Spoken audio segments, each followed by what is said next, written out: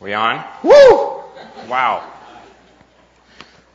Well, my name is Andrew Gross. I am an elder here at Bethel Christian Fellowship, and very honored and privileged to this year sort of wrap up the year of 2009. And as those of you who've been around our congregation for more than a year know, every year Pastor Jim casts a vision for us that helps sustain us, strengthen us, give us direction for the year. He does that by giving us a theme message at the beginning of the year, early in January, and then it stays with us through the whole year. And in just 2 weeks from now, Pastor Jim, even though he's still on sabbatical till the end of February, but he's going to step out of sabbatical for just a moment, and 2 weeks from now, he's going to give us the next theme message for 2010. So I'm very excited about that. Very excited about hearing what Pastor Jim is going to share that day. But for this week and next week, I'm going to try to help us wrap up the year of 2009. And who's been around this year, who remembers what our theme has been for 2009? I think someone said the year of bounty. No. That was a few years ago. 2009, yes, year of opportunity. And I guess Eleanor discovered a year of opportunity. It's been a year of opportunity. Wow. Oh, my goodness. Always remember the year of opportunity now. That's great. That was good, Nate, by the way. That was slick. It's good. All right. Well, the reason I'm doing this, the reason I'm trying to wrap this up for us, it's Pastor Jim doesn't just give us a theme message just to make us feel warm and fuzzy. He gives us a theme message to help guide us and nourish our spirits throughout the year. And it's up to us to pay close attention to that theme, to try to find out what could God be saying to us, what could God be doing among us, what could God be doing through us to try to work in us through this theme message. And so I want to talk about this year of opportunity. Pastor Jim pointed out a year ago, and you can go back online. It's super easy now to do this. Go to our website, bcfnations.com, and you can download his message from just a year ago and listen to it, find out what it said, and it's a great thing to do. But one of the things Pastor Jim pointed out, this year opportunity comes from the Latin, it comes from the word port. And if you remember, the banner we had up here for almost the whole year was this beautiful ship setting sail. And the word opportunity actually speaks about that very precise moment in the old days when the sailors had to really worry about this, when the tide would come in and the sailors had to be prepared and ready to launch their ships just when the tide came in. And they couldn't, if they messed up, if they weren't quite ready to launch the ship when the tide came in, then they would lose the opportunity. The opportunity would be gone. So that word opportunity, it's a very powerful word. It sort of speaks of seizing the moment, of jumping in and grabbing the moment. And so I want us to consider some questions. Have we, as individuals, have we been seizing the moments that God has been giving us this year? Have we, as a community, been seizing the moments that God has been giving us this last year? Have we even been spiritually alert enough and awake enough to be able to seize those moments? And I have to admit, as I've been preparing this message and I've been thinking about myself, have I been seizing all the moments God's laid before me? I have to be honest, I'm not sure I really have been seizing all of the moments God has been putting before me.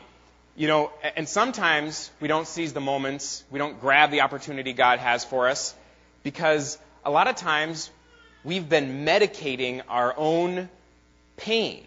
Life has all kinds of pain in it. We go through painful seasons, and sometimes we sort of put ourselves in a spiritual stupor where we sort of let our brains kind of fall into this fog where we're not even aware of or alert to the opportunities God has before us. We kind of put ourselves in a catatonic state. It's the same feeling you get if you've been watching TV all day or for many hours in a row, and after a while, nothing sort of phases you anymore, nothing excites you anymore, and you're not exactly asleep, but your brain might as well be asleep. That's what I'm talking about, that sort of spiritual sleepiness.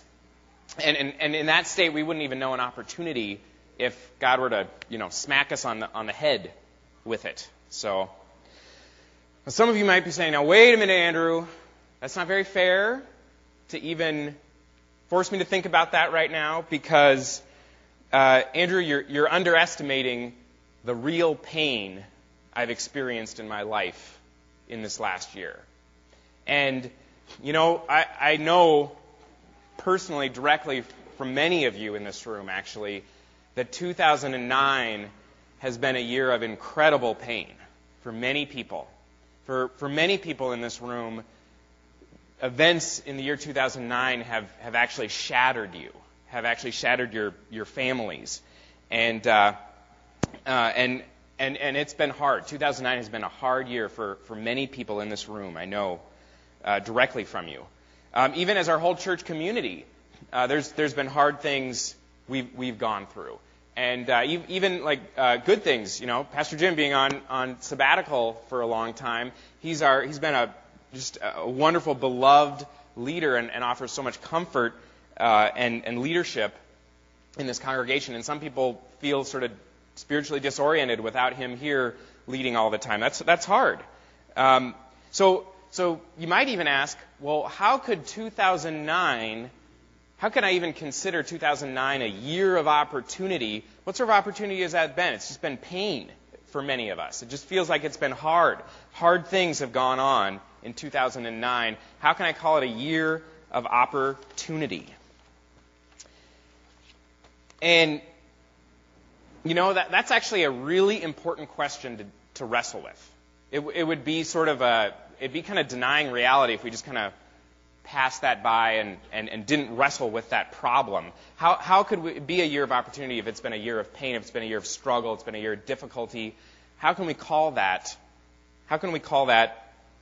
a year of opportunity? And it's important to wrestle with because, there's sometimes people will they sort of build up, they come to God with all kinds of expectations about what sort of opportunities He has for them, and it ends up being a disappointment. And then they walk away not just disappointed about the opportunity, they end up disappointed with God. And that's devastating. People's faith can be devastated when they're expecting one thing, expecting God to move in a certain way, and something devastating happens. That can ruin a person's faith, and they can grow bitter. So it's important for us to wrestle with this. And in this wrestling, that can be a real test. Do we have real faith? Do we have authentic faith? And that's why I have, get the PowerPoint going here, that's why I have entitled this message given it a really strange message, a title to this message, and that's, maybe some people, they saw this was going to be a title and they conveniently decided, well, I think I'll be visiting some relatives on this weekend. No, I know it's Christmas, but death is the path to life's opportunities. Death is the path to life's opportunities. So I want to dive into this problem. How can we call it a year of opportunity if it's been a year of pain and difficulty? So much of the solution to this problem depends on how we interpret the pain in our lives. It depends on how we interpret the pain in our lives. And I want to start with one of the most famous examples in Scripture of where there was a difference of interpretation between the human interpretation and God's interpretation. All right? So, to set the scene for you guys, remember the Israelites. All right? Famous story. They were delivered out of slavery in Egypt by God's amazing, miraculous hand of power, and this is how they began. Let's see. This is how they began to. All right. This is how they interpreted that experience. Just about. This was, I believe, 3 days after they saw the Red Sea part, and they were delivered. They escaped from the Egyptian oppressors through the Red Sea. Then they saw the Red Sea miraculously close back in on their enemies and never saw the Egyptians again. This is how they interpreted that. This is what they're saying to Moses, and they're saying this about God from Exodus 16.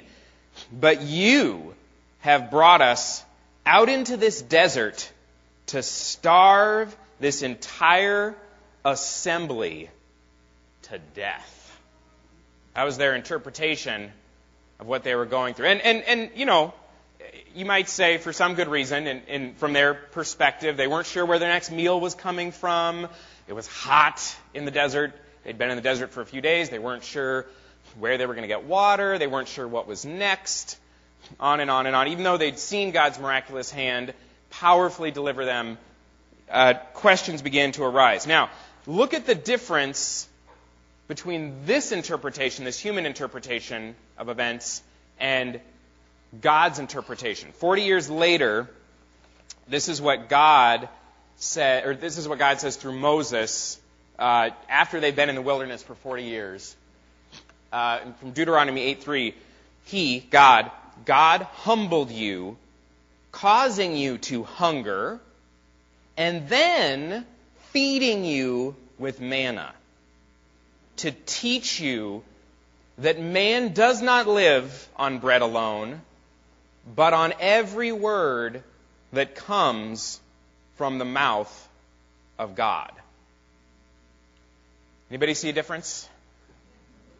Slightly different. Same situation. They're both talking about the hunger, the real hunger, the real pain, and the hunger that the Israelites were experiencing. But God was interpreting it completely differently than the Israelites were interpreting it. So, basic premise here, there's a distinct difference between our interpretations of trials and God's interpretations. And my question for us is, what makes the difference? What makes the difference between how we're going to interpret these situations? Well, I want to point out here with this previous verse from Deuteronomy here, that God sees something ultimately redemptive in these trials, even when we don't. And, you know, the Israelites interpreted the hunger as a death sentence, but for God, the hunger was actually full of divine purpose. He was trying to change the Israelites from a people who did not believe into a people who did believe.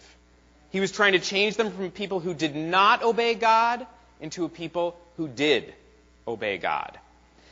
And the only way to make this happen was to bring them to a state of desperate dependence. Because when we're in a state of desperate dependence, that's when we're willing to feed off of the true heavenly food of God's Word. That's when we're willing to, our souls, you know, and maybe you've experienced this at Christmas. There's so much good food and you're just stuffing, and you feel so full. In one sense, there's really nothing else you're hungering for. In fact, you can even sort of squelch that hunger, that genuine hunger of your soul when this happens.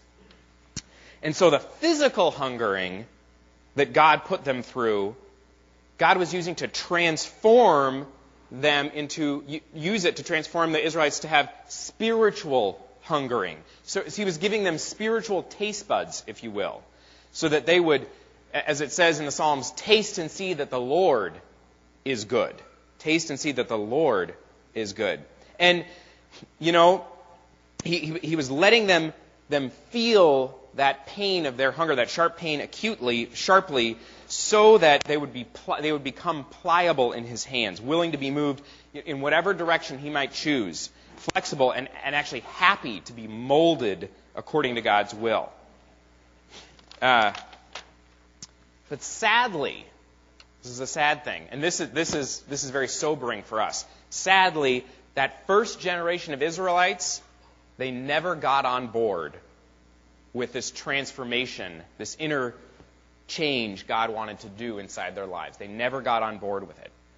And that whole first generation had to die in the wilderness, and it was a second generation that were just children at the time, children when they first were delivered.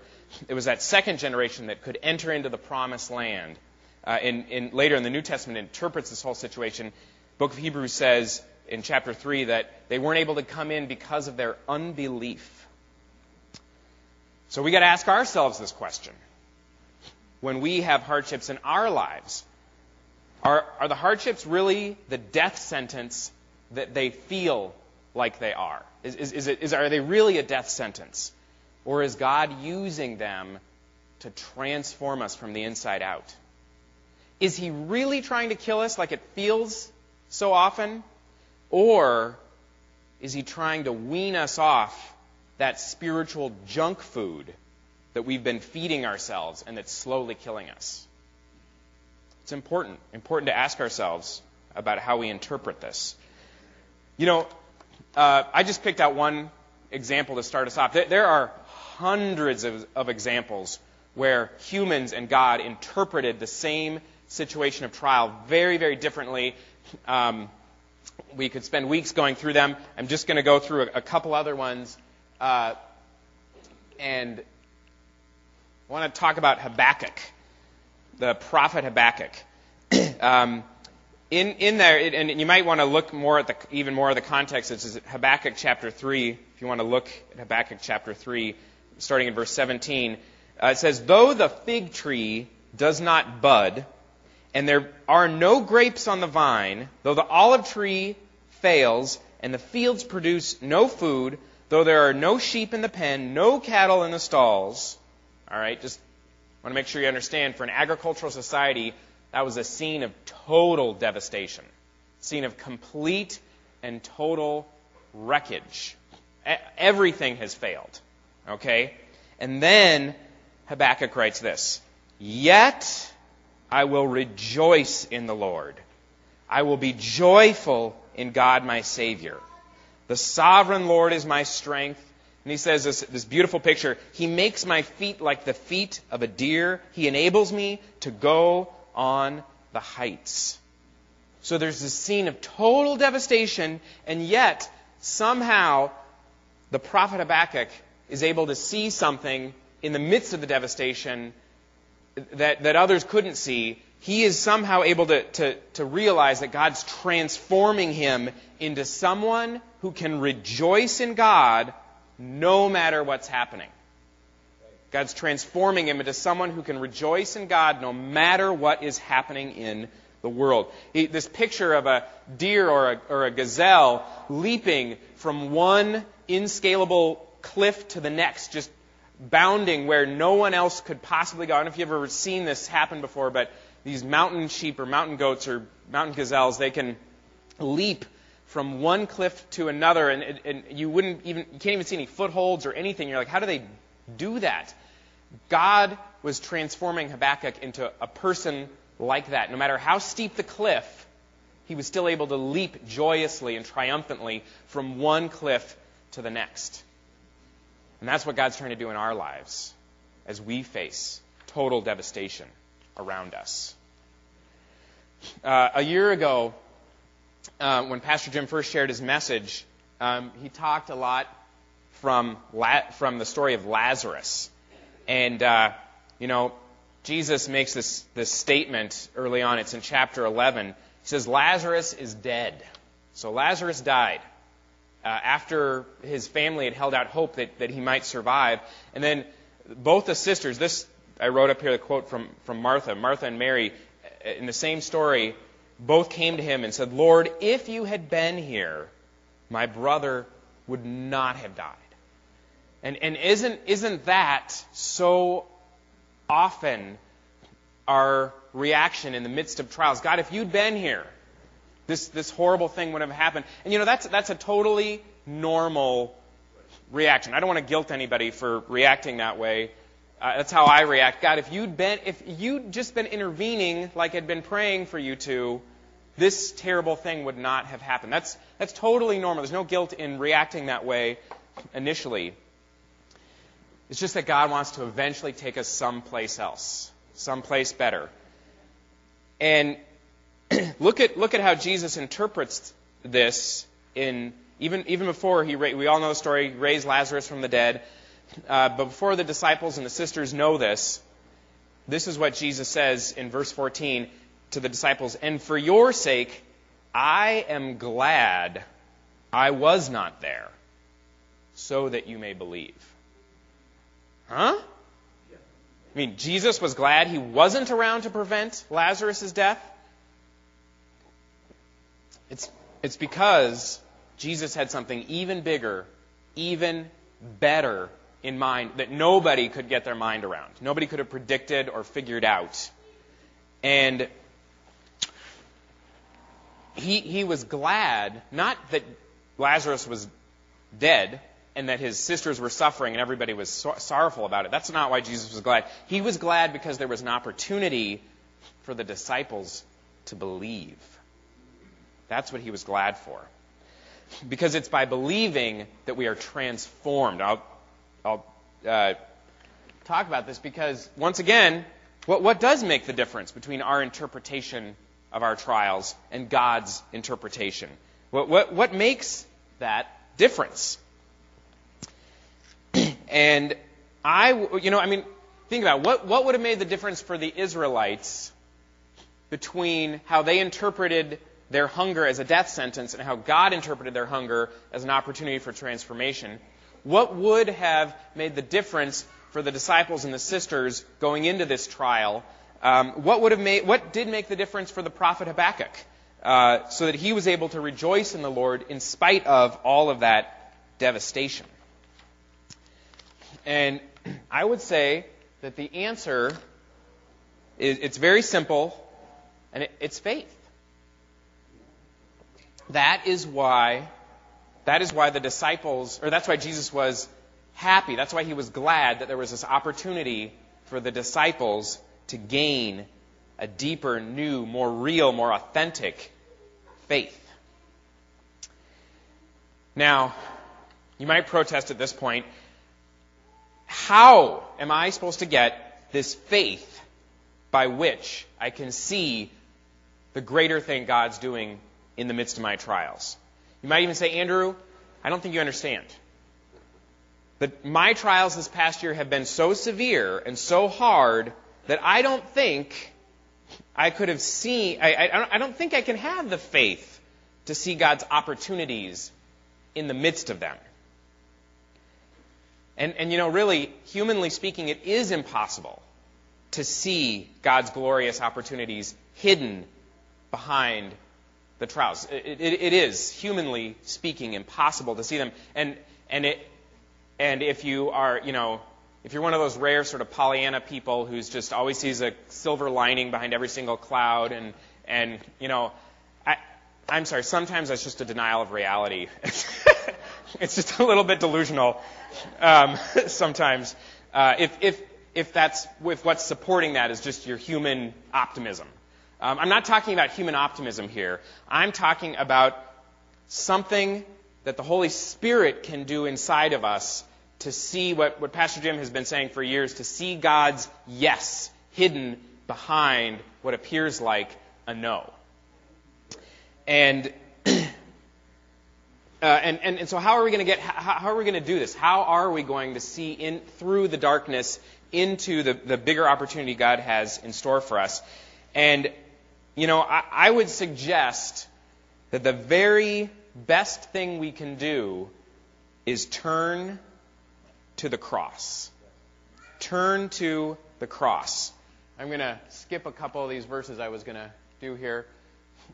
If you look at Isaiah chapter 52 and 53, it's this prophecy about the cross. And it was a prophecy that really bewildered the Jews. It still bewilders many Jewish people today because they don't get it. It doesn't seem to make sense. It's a prophecy about the Messiah, but something about suffering. It just doesn't seem to make any sense. The prophecy begins in chapter 52, verse 7, like this: "How lovely on the mountains are the feet of him who brings good news, who announces peace and brings good news of happiness, who announces salvation and says to Zion, your God reigns." It's this beautiful beginning. You're like, oh, wow, God's going to come in, He's going to reign, and He's going to restore everything. It's going to be beautiful, and oh, this is such good news. And then in the middle of the prophecy, there's this question. It's verse 1 of 53, "Who has believed our message, and to whom has the Lord been revealed?" So basically, there's this, who's believed it? And if you look at the passage around this verse, you can see why this was basically hard or even impossible to believe.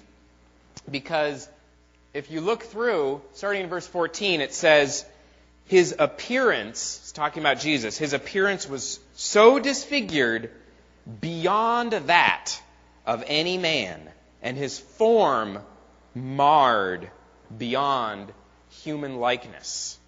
And I missed a word in there when I wrote that. "He had no beauty or majesty to attract us to him." Nothing in his appearance that we should desire him. Here was this suffering Messiah about whom there was nothing humanly beautiful. You know, in all the movies, you got this big, strong, handsome Jesus, and